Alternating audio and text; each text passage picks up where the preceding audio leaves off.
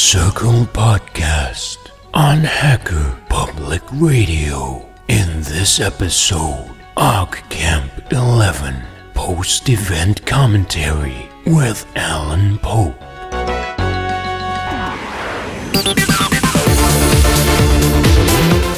Hello world, and welcome to the Full Circle Podcast on Hacker Public Radio. This is the last of our highlights of last summer's unconference OGG Camp 11, held at Farnham Maltings in the south of England.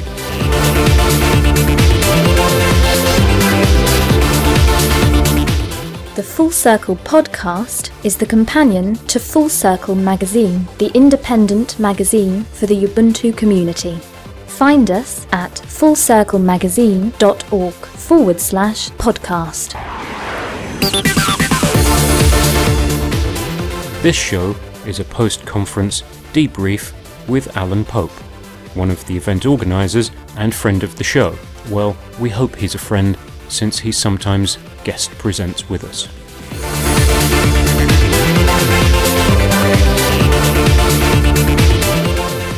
So it's now midweek, and I've finally managed to have a catch-up with Mr. Alan Pope. Good evening. Hello, how you doing, Robin? Very good, very good. Have you caught up your weekend's exertions? Yeah, I've had a couple of early nights, and I think that's fixed everything. I think I'm all right now.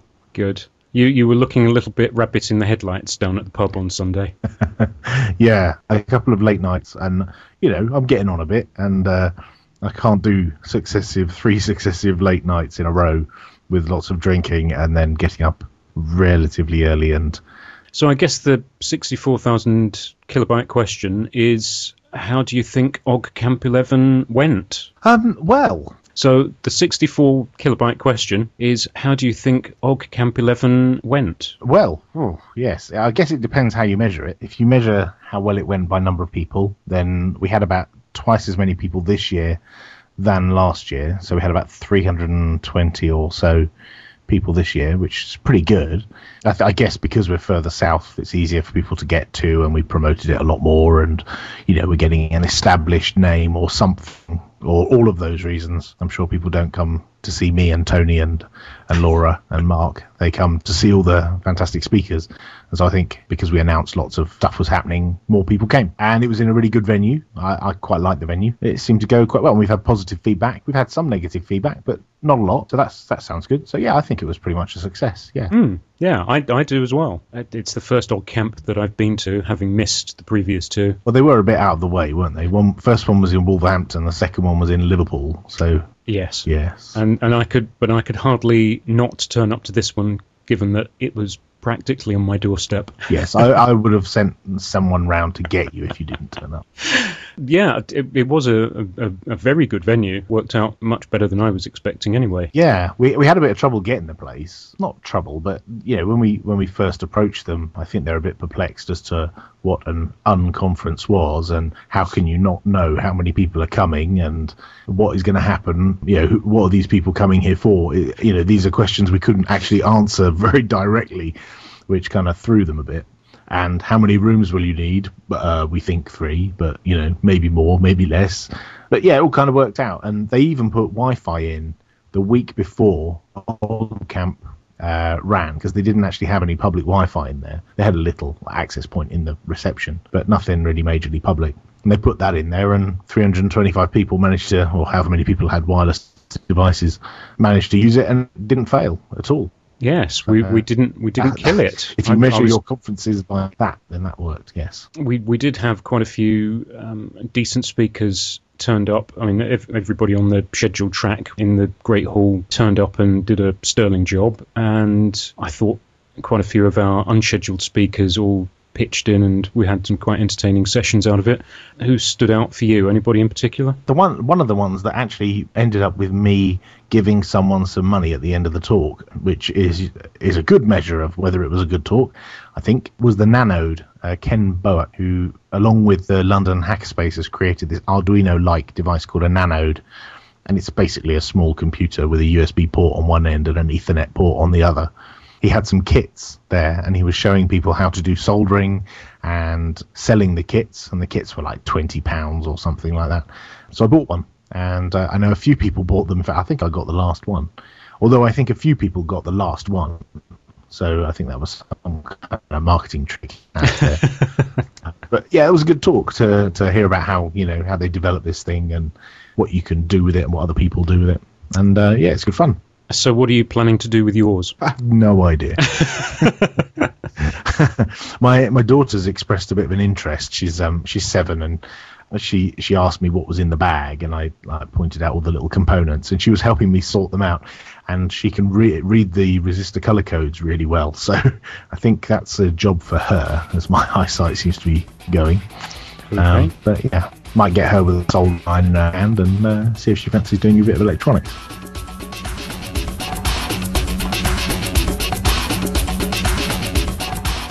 Other things that were interesting then? Also, we had some exhibition space. There was a couple of exhibitors that really took my eye. One was the guys who've made a rep wrap, these self-replicating printer things that can print 3D items. Was in fact the folks from a company called Empirical Limited who brought the 3D printer down.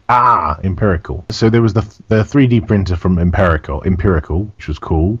There was a stand for the FSFE, Free Software Foundation Europe. They were only able to come on the Sunday, but it was really handy because I had a friend who's looking for a job in the open source community. She's applied for a job for a company, and she doesn't really know much about open source. And she said to me, can you tell me all about it? And I just turned and looked at this guy from the FSFE, and I said, ask him. He knows all about it. And I think she spent about 20 minutes bending his ear about, how open source works and stuff. And yeah, she came away brilliant. It answered all her questions. So it's not just about sitting in a room and being talked at. It's about having conversations with people and that kind of stuff. And it's those little things that we don't often hear about at OGG, the conversations people have in corridors. Yes, and there was quite a lot of that going on down in the reception area with the little coffee bar and things. Yeah, those chairs are very comfy. When you sit down, you don't want to get up, do you? No, I think I didn't at one point. I had a chat with Alistair Kurgan, he works for Red Hat works on LVM. He's also been looking after most of UK lugs for a very long time. He's been looking at the old Doomsday discs, the old laser discs from 1980, whenever, and been decoding the data on them.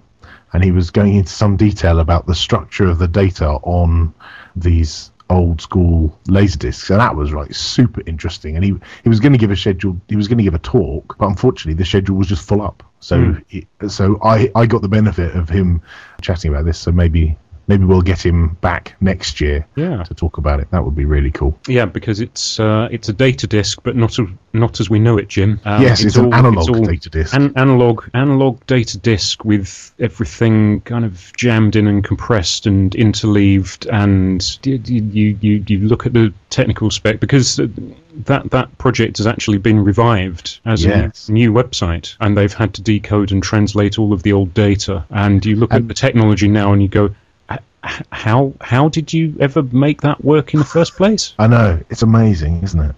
And one of the biggest problems that they had that they didn't really consider back then, but is an issue now, is that there's a massive copyright problem with the content that's on the disc, because there's so much on there that may have had the copyright signed over to the BBC, but it might have been signed over by little Gillian, who's 6 years old, who drew a picture, and that's been scanned in and put on the disc. And legally a 6-year-old can't sign over copyright to stuff. Yeah, whether they'll actually be able to publish the whole thing, I don't know. But it was very interesting to hear about it. And coming back to the scheduled track, very entertaining opening session from Simon Phipps, who is with his hats.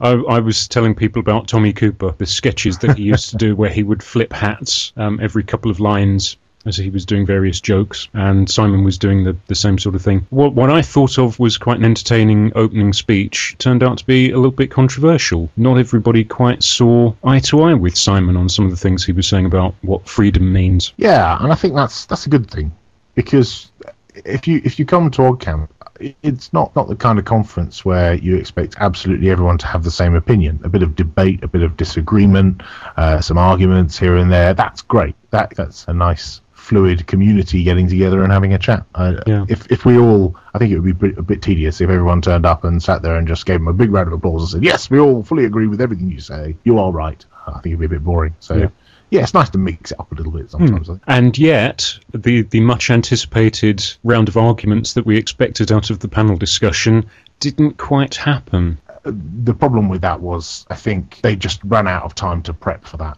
So unfortunately, it just suffered from being kind of thrown together a little bit too quickly. I think if they'd had a bit of a chance to prep it, maybe that would have gone a bit better. But I think that's something we'll definitely learn for next time. Yeah, it wasn't a bad session. It just wasn't quite the sparky thing that we thought we were going to get with the assembled panel up there. Yeah, there were a few sparks, and there was a bit of disagreement around the area of cloud computing and who owns your data and all that kind of stuff. But yeah, I think you're right. I think maybe next time we'll do a bit more planning in that area. It's funny because we've planned so many other parts of the conference, and things like all the crew were fantastic and they did all of their work, and we had these screens up showing you what talks were going on in what room, and the wireless was working great and everything else was working, so there's something had to give. It couldn't all have worked on day one. So yeah, the logistical side of it was very impressive. I don't think we had any breakdowns during the 2 days, did we? Oh, you might not have seen them, but they were there. We had little things like not being able to get video off of an SD card. So I think possibly Simon's talk might not be available to watch later on video because some mess up with the video cameras. Oh, there was a good one with the talk scheduling system, Campfire Manager, that's written by John Spriggs. There were some bugs in that we were ironing out through the weekend, and Mark kept squirreling away to SSH into the box and fix it. Yes, so I did notice there was a couple of those went on. And everybody had the information, and we all knew which rooms we were going in, even when they got changed, like the Dick Turpin Roadshow that shifted room at almost the last minute. Yeah, that happens sometimes. But it keeps everyone on their toes. And we all found where we needed to be. The rooms weren't exactly far apart from each other, were they? That's true. 2 of them were right next to each other, and the other room was just down a set of stairs and round a corner. If we did it again, I've had a number of people who've said to me, if you do it again, do it there again. Yeah, I guess the question is, what next for OGG 12? Yeah, well, the general consensus is we don't even think about it for a good few weeks or months after the last one. And luckily, that even if we did choose to go back to that venue, August is a really quiet time for them. As long as we can get the sponsors and people want to come, then we'll do it again. Good. Well, I think I've passed on my congratulations and thanks to as many of the organisers as possible. But yeah, I've been looking at the various comments that have been collected on Lanyard of various write-ups that people have done, and I think they've nearly all been glowing and fulsome in their praise. Yeah, so good, isn't it? I think we'll consider that a job well done, and look forward to the next one. Thank you for that. We look forward to the next event. Yes, I've got to go and publish the latest episode of UUPC. Go to podcast.ubuntu-uk.org for details. Very good. Thank you very much. Shall I let you get off? Lovely to speak to you. And you. I shall speak to you again soon. Yes, we'll have to have you on for a guest appearance, because we keep thinking about how to liven up the show. Marvellous. All right, we'll line something up. Okay. Thanks very much. Take care. See you later. Bye. Yo. That was a post-event chat with Alan Pope following OGG Camp 11. Alan has since joined Canonical as Engineering Manager in Product Strategy, which means he's engineering Ubuntu for hardware on a variety of devices and platforms. Strategy includes the Shuttleworth plan for Ubuntu on everything. You can find Alan at popey.com/blog with the tagline "Don't you know who I am?" and in his regular appearances as co-host of the Ubuntu UK podcast. That's at podcast.ubuntu-uk.org. His wiki page is at wiki.ubuntu.com/Alan Pope. OGG Camp is a joint venture organised by those lovely podcasters, the Linux Outlaws and the Ubuntu UK podcast. That about wraps up our highlights of OGG Camp 11 on the Full Circle podcast. we'll be on to subjects new in following shows. For now, I'm Robin Catling. Thank you for listening, and goodbye.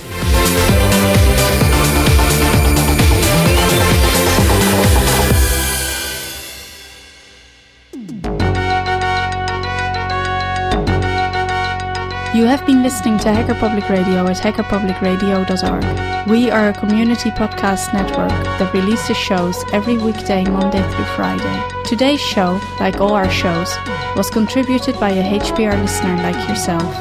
If you ever considered recording a podcast, then visit our website to find out how easy it really is. Hacker Public Radio was founded by the Digital Dog Pound and the Infonomicon Computer Club. HPR is funded by the Binary Revolution at binrev.com. All BinRev projects are proudly sponsored by Lunar Pages. From shared hosting to custom private clouds, go to lunarpages.com for all your hosting needs. Unless otherwise stated, today's show is released under a Creative Commons Attribution Share Alike 3.0 license.